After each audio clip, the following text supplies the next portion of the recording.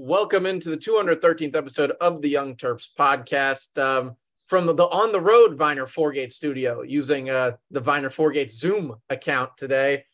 We're talking about the Terps 38-33 win over Indiana. And of course, let's kick it off with the non-rev report, because what else we would do? Joining me is Todd Carton. Todd, coming down to the end of the fall season for some of the teams. And we start with women's soccer, and it was a ugly pair of games this last week.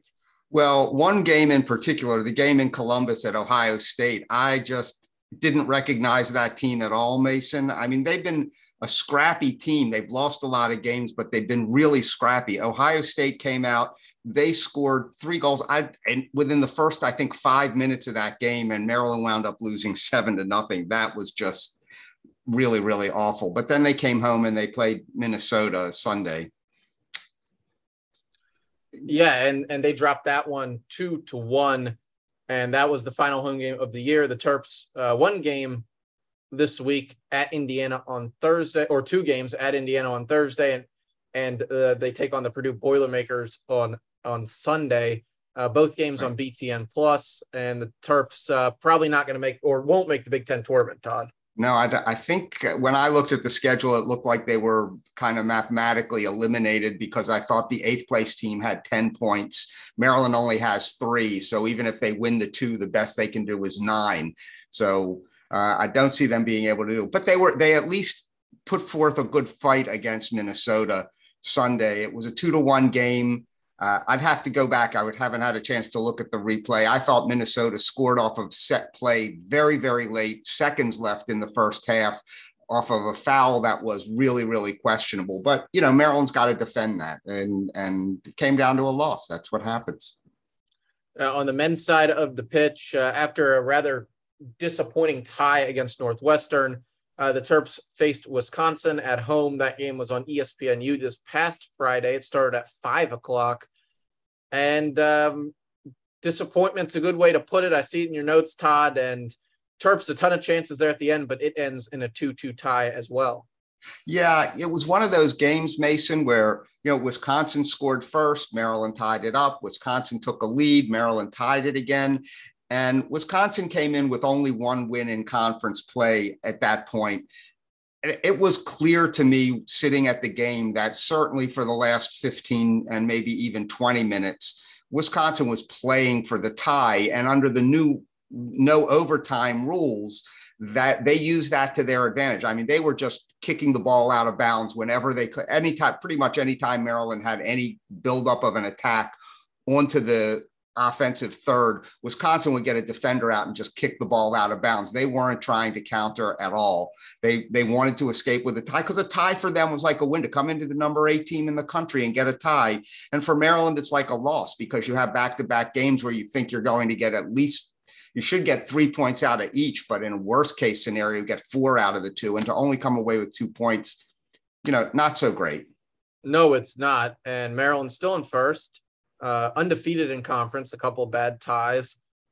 They take on High Point Monday night, which I'm sure for most of you that are listening to this, that game's already happened by now. Then they host Michigan State Friday night at 7.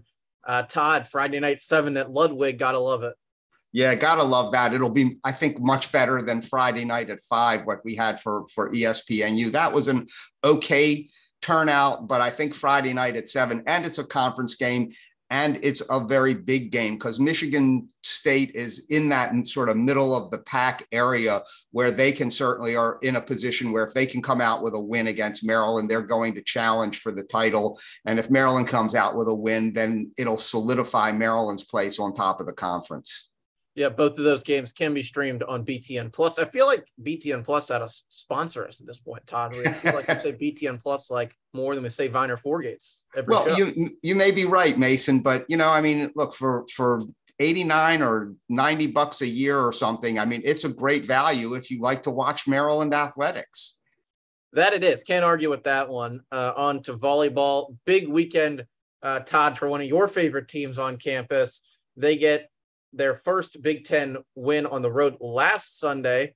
They went back on the road this past weekend at Northwestern, a team that's been a little bit better than expected. They get the sweep, and then a sweep of number 9 Purdue. Todd, volleyball back on track.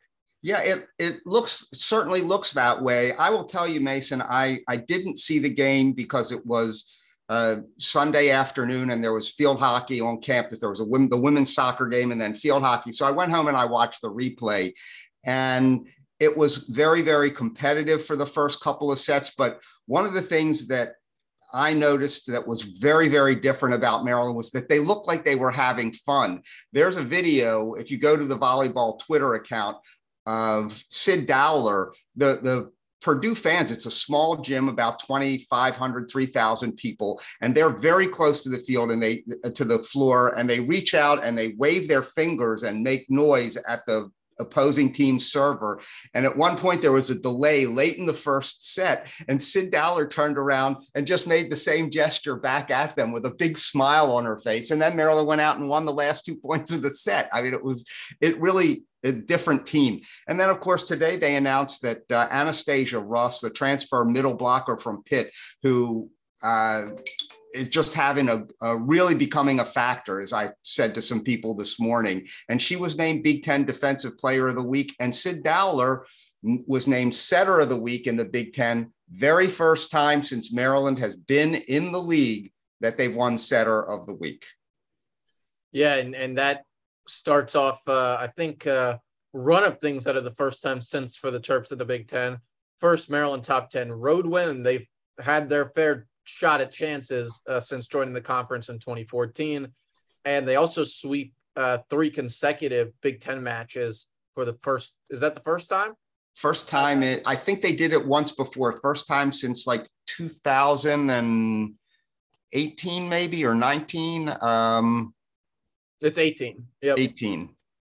And they go on and they'll play Penn State Friday at 8 at home, and a rematch against Northwestern coming Saturday night at 8. Yeah, and so for those people who are going to the football game that starts at 3:30, maybe make your way down across campus and see what could be a really exciting match. A little frustrating for me as a Maryland volleyball fan, because if they've been playing at this level from the beginning of the year, I think Maryland, instead of sitting at 3-5, would be probably sitting at no worse than 5-3 in the conference, and really on track to maybe punch a ticket to the NCAA tournament. They put themselves under a lot of pressure, but if they can pull off another upset or two, there are a bunch of other winnable games on the schedule, and who knows? Yeah, Todd, is that Penn State team as good as they usually are? No. And I will tell you very, very honestly, Mason, I watched them play last Saturday night at Iowa. They had just been Penn State had just been blasted in 3 straight sets by Nebraska. And then Saturday night they played at Iowa. Iowa took them to 5 sets, and both of those teams looked terrible. And if Maryland plays at the level they've played for the last actually 4 or 5 matches, even though a couple of them were losses, and Penn State doesn't improve considerably, Maryland's going to knock off the Nittany Lions, I think. Yeah, and that would be another big win for the Terps program. Rolling on to field hockey. And Todd, this team, it just seems like they're getting better and better as the season rolls on. They beat Georgetown Tuesday 11-0. And then they came back and won a tough game against Rutgers. Yeah, that was the Georgetown game was kind of a last minute scheduling change. Missy, I think, didn't want to go 10 days between a game against a very overmatched Indiana team and a very good Rutgers team. And so she had originally scheduled to play American, and the Georgetown game, it was just like a midweek scrimmage against players who aren't your teammates. It was just almost laughable, but Rutgers is a good team. And I will tell you, Mason, the last 5 minutes of that field hockey game yesterday were just kind of off the charts crazy. Maryland scored. They fell behind early. They tied the score in the 3rd quarter. They went ahead early in the 4th, 4.5 or 5 minutes, a little less than 5 minutes to go. They get a 3rd goal. And I turned to some folks and I said, okay, I feel better now, should be game. And the next thing you know, Rutgers scores in less than a minute, and then they scored again another 1.5 minutes after that, and the game is tied. And Maryland gets a great goal at the very end by a Duke transfer, Leah Krause. Yeah, and the Terps, they And the find good ways. news, Mason, the good news on that is what happens with the win. Yeah, they advanced to 7-0 in the conference, 14-1 overall. And Todd, they are guaranteed no worse than a share of the Big Ten title. They can clinch it outright with a win at number 3 Penn State Friday, or a Penn State loss to the Rutgers team that we just mentioned on Sunday. And of course, you can watch it on Big Ten Plus. Of course. And nobody should Penn State shouldn't take that Rutgers team lightly on that Sunday, because that's at Rutgers, and they beat Northwestern earlier in the year on their home field. So Rutgers is and obviously challenged Maryland really tough. Yeah, and the Terps, yet another Big Ten title for Maryland, who is now third in Big Ten titles since they joined the conference. Ohio State and Michigan are ahead of them, but both Ohio State and Michigan have 32 and 33 sports, and Todd, the Terps are doing it with just 19. Yeah, it's pretty amazing, but which is one of the reasons I try to encourage people to follow the non-rev sports, because Maryland's very successful, and everyone says, oh, Maryland doesn't belong in the Big Ten because they're looking at the struggles in football, and they struggled some in men's basketball. But with the exception of a couple of other sports, Maryland is competitive year in and year out in almost everything. And I think you will see them grow in the 3 sports where they've struggled the most of late, which are wrestling, women's soccer, and softball, because I really believe in the new coaching staffs that have come on board in the last couple of years. And Todd, before we let you go, some thoughts on the Terps football win on Saturday. I thought that was a real quality effort from a team that could have folded when their unquestioned leader went down, and a great effort. The penalties were still a problem, but one of the things I looked at, Mason, Maryland held Indiana to about 36 yards rushing for the game. That's a phenomenal defensive effort. And they were without a couple starters. They were without Ja'Cory and Bennett. They were without Hippolyte again, and of course on offense, they're without their starting left tackle, who everyone projects as a relatively early round NFL draft pick. So, but the big difference, Mason, against Purdue, 3 turnovers, no points. Against Indiana, 3 turnovers, 17 points. And that's the kind of thing that wins and loses games. It's hard to win football games, which I'm sure we'll hear a lot of from Wayne, who will be joining us. Todd, thanks for the non-rev report, and we'll talk to you again about it next week. All right. Always fun, Mason. And now on to football. And as always, Wayne Viner joins us. The Terps top Indiana 38-33. Before we get to the game, it's a great time just to remind you, if you like the podcast, rate us on Spotify and Apple Podcasts. It really helps the show out. And it's even better when the Terps win, Wayne, isn't it? It is. And with 5:45 to go or so in that game, Maryland took the lead with Billy Edwards at quarterback. And from that point on, or about right there, it became an epic Maryland win. And depending on the rest of the season goes, that could actually be a turning point to the positive for this program.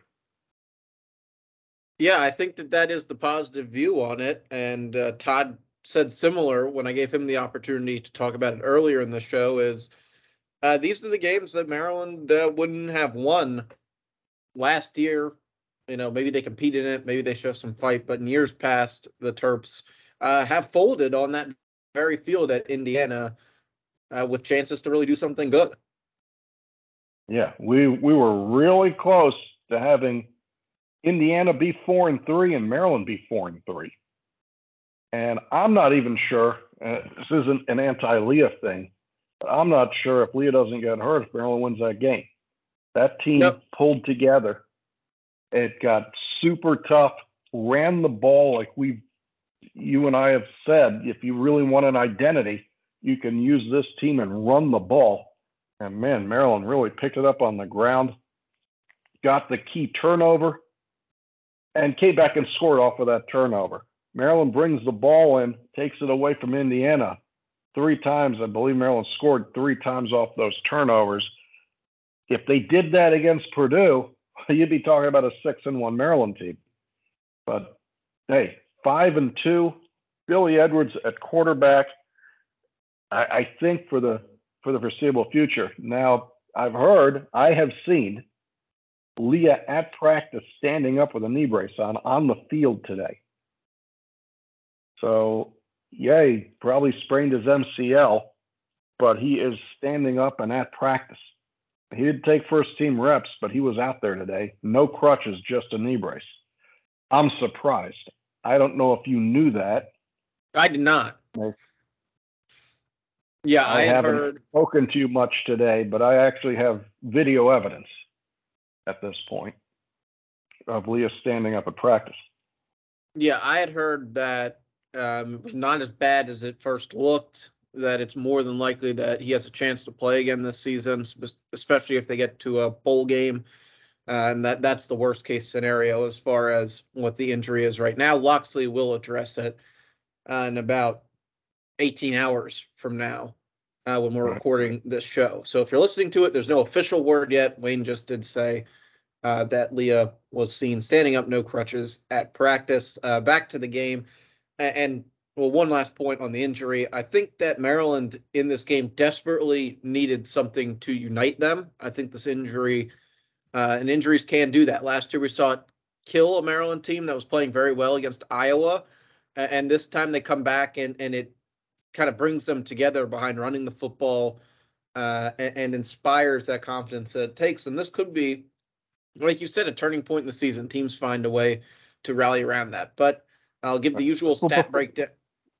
Well, before we get there, I got one more question. Of course, we watch the play calling. We try to watch every aspect of these games.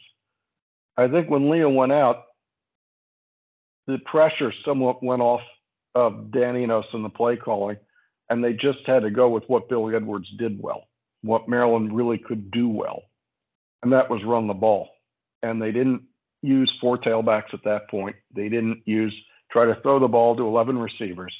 They came in, they put 11 guys on the field, and for the most part, at least it seemed to me, stuck with those 11 guys and went out and executed. And it's not because Leah got hurt or because Billy got in the game. I just think at some point that had to happen. And you and I have had discussions, didn't get on the air last week, but I've said that Maryland runs sort of a diner menu of offense, or they had. They're trying to throw the ball to everybody. They're trying to get carries to everybody. In the middle of a series, they'll take out an offensive lineman and put somebody else in. They're trying to play everybody. To me, that went out the window at that point, and maybe that needed to happen. However it happened, my opinion is that needed to happen. They had to find the 11 best guys and go out and play football. And hopefully they'll stick to that, because I think if they do put the 11 best guys out there, you're going to see a positive impact to that. Now you can go talk about the game. Yeah, I would definitely agree with that. Kind of reminds me of that Taco Bell ad that's running about breakfast right now. When they try to put the waffle taco with the sausage in the middle, it didn't work too well, but when they get back to the basics, it's good. That's what Maryland needs. Terps win the first down battle in this one, 25-23.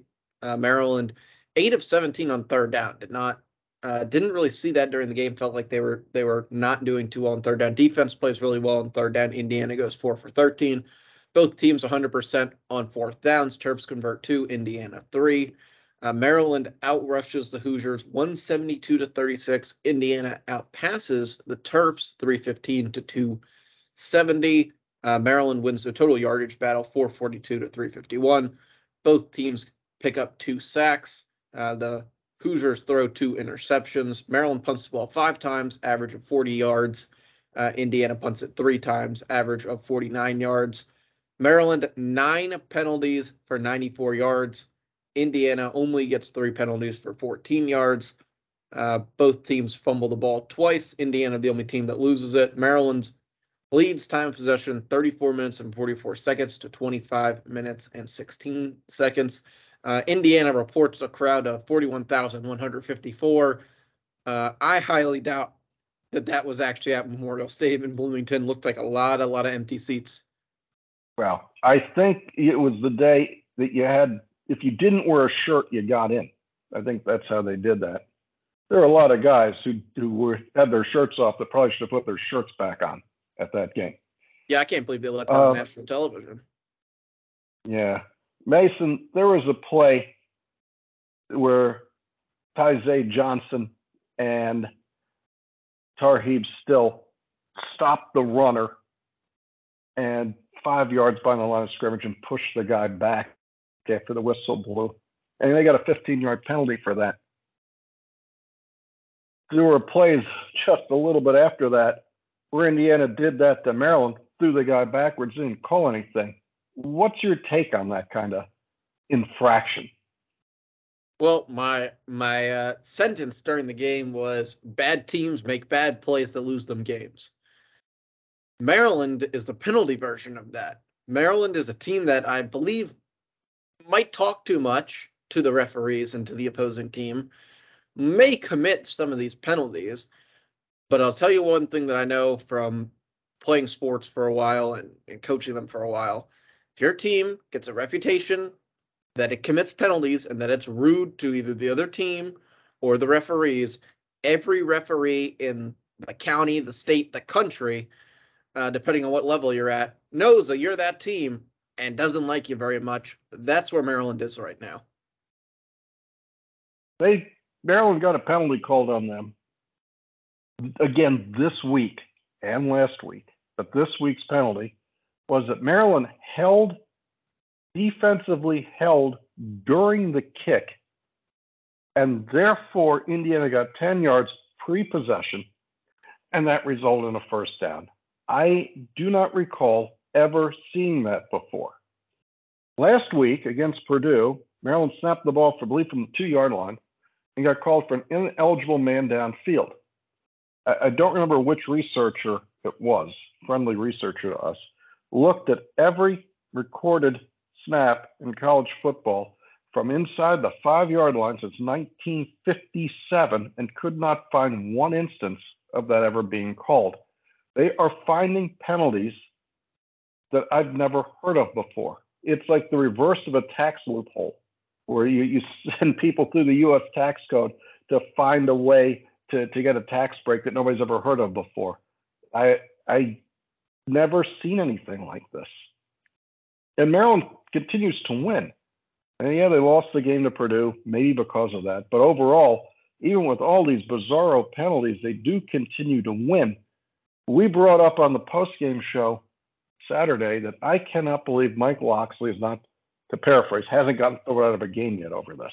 How do you keep your cool? You've coached recently when things like this went against you. How in the world do you not end up getting a screaming match with the refs? Well, the guys that I've coached with do a lot of times end up in screaming matches with the officials. They also like to take out the rule book and try and find whatever the penalties that were committed and show it to the referee. But they're not the best example of this. Yeah, my coaching staff is not. But I don't know. I mean, talk about that. Everything that's on the line in these games, all the work that gets put in. And for those of you that don't listen much, I coach high school sports, and there's a fair amount of work that goes into getting a good team together for that, but not nearly what these guys put in or make or that's on the line in these nationally televised games for a school like Maryland and Indiana. If I was Loxley, I mean, I would be throwing my head. I would be flipping my lid. I think that's a good way to put it. At some point, there's nothing else you can do. If they're going to call everything against you, and you've already said, like we heard them on with Kevin Sheehan on the Team 980 this past Friday, they've already tried to take the route of doing things the quote-unquote right way by filing complaints at the league and, going that path. But at some point, you just got to say, you know what? We're not playing if we're going to be, offended like that. Oh, I said that. At some point, you just consider, if you're going to keep calling it like this, just take your guys off the field. The counter to that is, even though all these ridiculous calls have been made, Maryland's still winning games. I don't want to punish the kids that do things right because the refs are combing the rule books for penalties that nobody's called since the Warren Harding administration. Now, the holding on the punt, I mean, if you go back and look at the play, not saying that it's called frequently, Taichi definitely held the guy. I mean, Yeah, he's handsy. He's getting his name in the book. But man, I think he has great promise as a defensive end. And what do they call it? The third down package, the rabbit team. yeah. I mean, those guys, like, they're getting to the quarterback, and that's something that I didn't think we really expected this season, unless a guy like a Vandarius Cowan had a great year, which he's not. That Maryland actually creates pressure on third down, and in my opinion, the defense this year is much better on third down and getting pressure than it was last year. And it's the penalties. The penalties have really cost this team points. I feel like they've cost this team, well, they definitely cost this team at least one game. Yet to see what happens the rest of the way. But when you're looking at something to point fingers at, people like to say the secondary is not good, or the linebacker play isn't there, or the offense hasn't been that explosive. Really, they've allowed penalties and bad calls to cost them 2 games now, and they've only lost 2 games. Well, they have only lost 2 games. A little bit of run defense against Michigan would have helped, but if you saw Michigan against Penn State, Maryland actually did a good job against Michigan in that game earlier this season.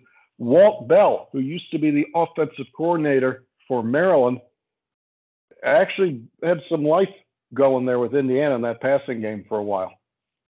And like I said, until Maryland actually scored, until Hemby scored, it did not look good. When Leo went down, the season sort of flashed before my eyes. I've said I had confidence in Billy Edwards, but saying you have confidence in Billy Edwards and then having to put the kid into a game on the road that you're losing, and if Maryland had not come back and now you're tied with Indiana, you start worrying that you're not going to get to 6.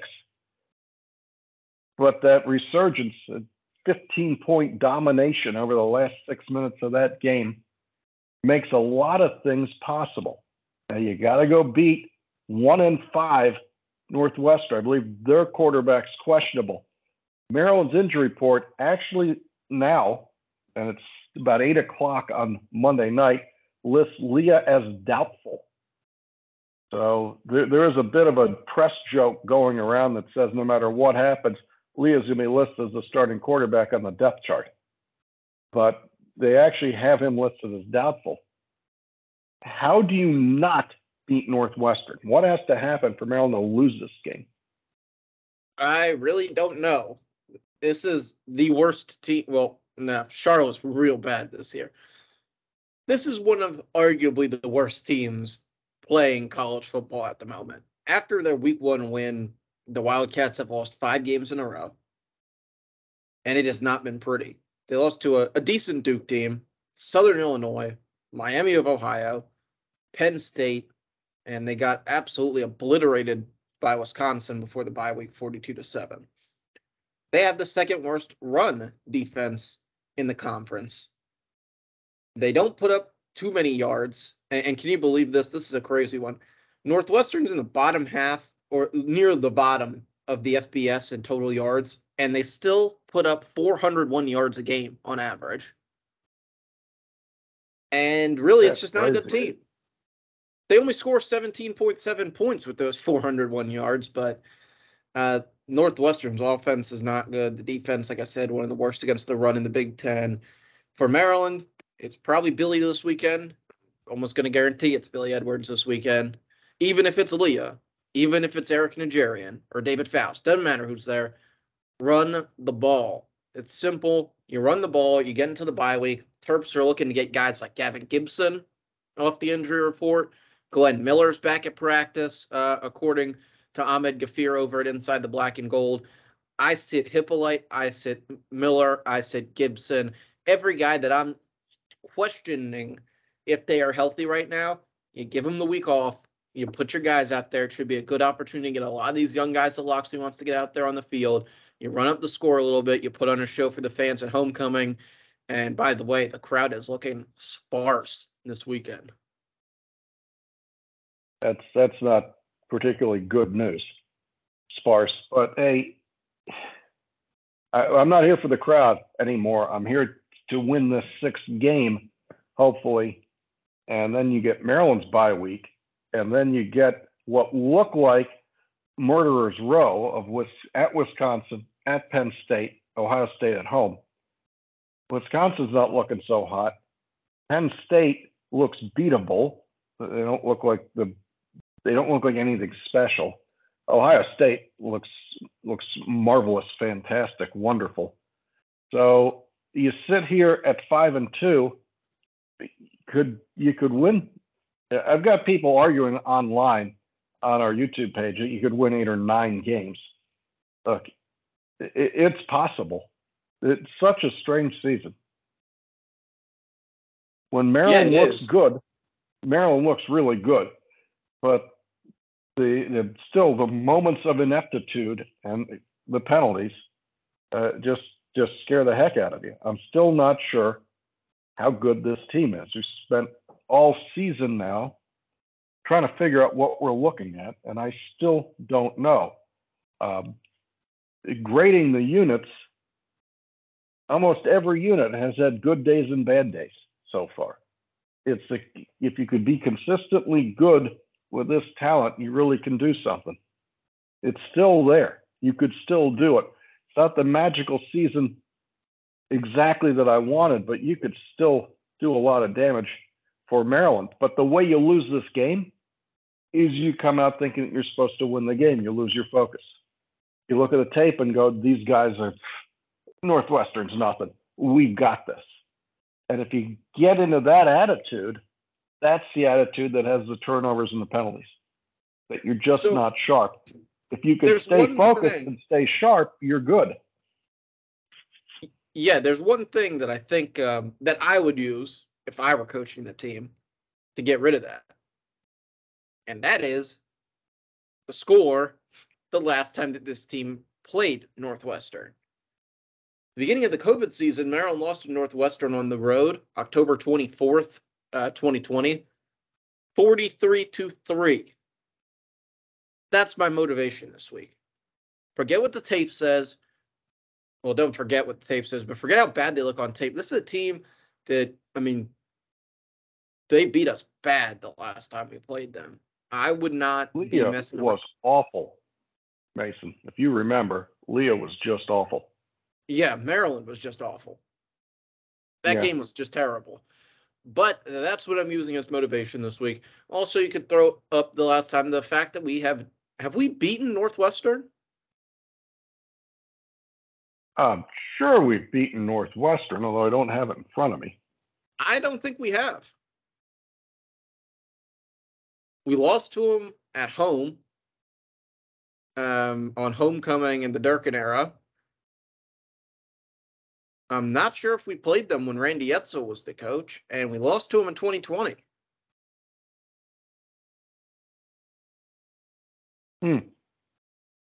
So there's you have that, and I use that if I'm Michael Oxley. A lot of those guys that are on this team now, a lot of your 6th-year guys, your veteran leaders, that was their first game for guys like Ami Finau, Mokite. Well, let me go back to that. You are correct. 2-0. Northwestern's 1-2. Maryland's 1-0. Yeah, I don't think when Maryland joined the conference, they thought that would happen. That might have been the only team that people thought they could beat. But Northwestern all-time is the 114th ranked football team. They have a winning percentage of 4.449. Maryland's up there at 0.519. Although Northwestern's won 8 championships, conference championship, Maryland 11. Northwestern just not historically very good.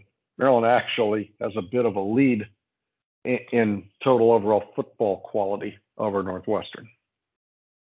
Yeah, Northwestern not known for the football. Pat Fitzgerald's put on some good teams during his time. Many think that time is quickly expiring. A team that was supposed to possibly be in the lead of the Big Ten West at this point in the season, and they're not there. I agree with you though. If you lose your focus, Fitzgerald's a good coach. He's had They got the bye week to collect themselves. I wouldn't be surprised if we see a little bit of juice from this Northwestern team. They're a team that always plays hard. And at this point, this year so far, Maryland's also been a team that plays hard to a fault. What do you think happens on Saturday? I think Maryland keeps their wits about them, realizes that they finally found themselves. Maybe Edwards throws the ball 20 times, but for the most part, Maryland comes out and narrows the playing group down. You use Hemby, you use Littleton, and you split 40 some odd carries between those two. You only run 65 plays, but you dominate the game, and you get out of there with, let's say, a 35-10 type of win.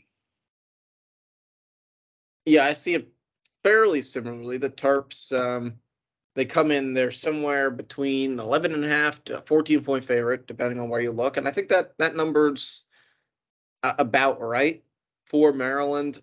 Maryland keeps it on the ground. Really, I agree, doesn't throw it too much. We get a game finally that doesn't last 4.5 hours.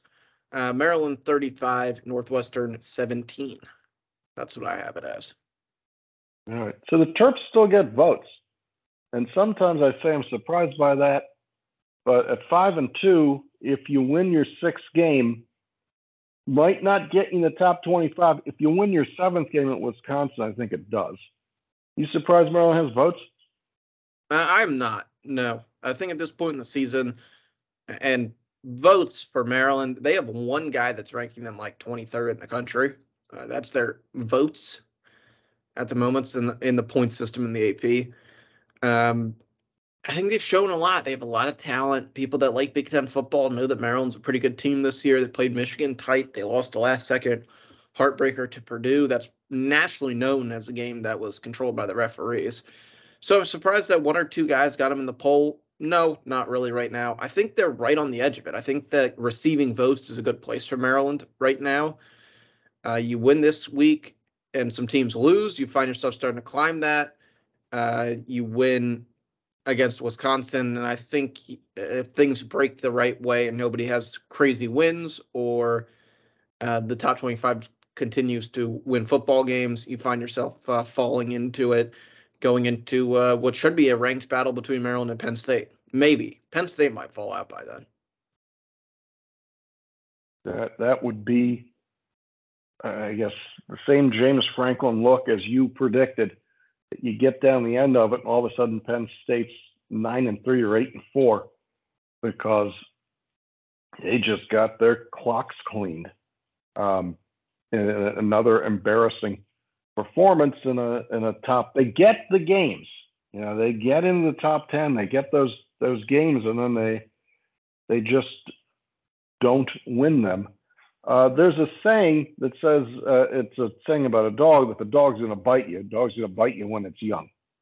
Josh Heupel goes down to Tennessee, and I just have to bring this up because that was one of the great TV football scenes. I wish I was there when Tennessee finally beat Alabama. I know you've looked long and hard at Tennessee for other reasons. Yeah, great moments, and it's one of those things when you see it. And I think for a program like a Maryland, no, we're not Tennessee football. We don't have a 100,000 seat stadium. Those are the moments you kind of look for when you hire a guy, one, and when you're trying to build a program, two. And when you play in a place like the SEC or the Big Ten, you really get those opportunities to have games like that where you beat a couple teams, whether Florida's any good or not, doesn't really matter anymore. They beat Florida when people thought Florida was a really good football team. And you get this opportunity against an Alabama team that, while they are still Alabama, they don't look like, crazy good this year. They look like a beatable football team. And you just play this miracle game to win. And Penn State had that moment when they beat Ohio State on that blocked kick. And Purdue had what they felt like was that moment when they beat Ohio State. And you watch these games and you're just waiting for your opportunity to even play a game like that. And looking down the schedule, you kind of hope that Maryland has that chance where they could be 7 or 8 win team with Ohio State coming in, who's this big national power, and a chance to actually play a game down to the wire. You look for those moments. So do you remember that game against Miami so many years ago? I do. And that was kind of that moment, but it was like the fake version of it. Well, you look for you don't know what Tennessee is going to do next. You have to live for the moment that you have. And I recall that game vividly. I recall another game that Sam Hollenbach had a pretty good game, and Darius Haywood Bay had 2 long touchdowns. I think that was another Miami game. But before that, it was the Maryland game, home game against Clemson in 2001. When Maryland dominated. I think Woody Dantzler was the quarterback at Clemson. Maryland just came out and bashed Clemson. Night game, I think, was October 30th, October 31st. And Maryland goes on to go to the Orange Bowl that year. And for Maryland, those moments are few and far between. I remember the game that Navarre blocked the Florida State field goal, and Maryland held on to beat Florida State finally. So hopefully this year we'll have 1 or 2 of those moments. And it was that, as I guess we're wrapping it up here, that feeling like here we go sort of took Terp Nation by storm when they saw Maryland come out and play a dominant brand of football you just don't see around here. And that's even without Jalen Duncan, who didn't play on Saturday. They came out and they took that game. And man, that's a great feeling. Yeah, and you want your team to win those games, and hopefully we get those chances to do so. But got to take care of business this week, get bowl eligible, pack the shell, starting to see people start to have their eyes back on this program when you get to 6-2, and then you're heading up to Wisconsin with a real chance to do anything. Wayne, anything else to add? No, I'm impressed. At the moment, I'm actually impressed. The backup quarterback was ready to go. That was a really good moment for that football program. Yep, and season goes on. This Saturday at CQ Stadium, we'll have coverage after the game. Give us a follow on Twitter at YoungTerp1. Subscribe to our YouTube channel, Wayne Terp, for all of the coverage from this Saturday's game. And hopefully we're still heading up to Wisconsin, but we'll see about that. And as always, thanks for listening to us here on the Young Terps podcast.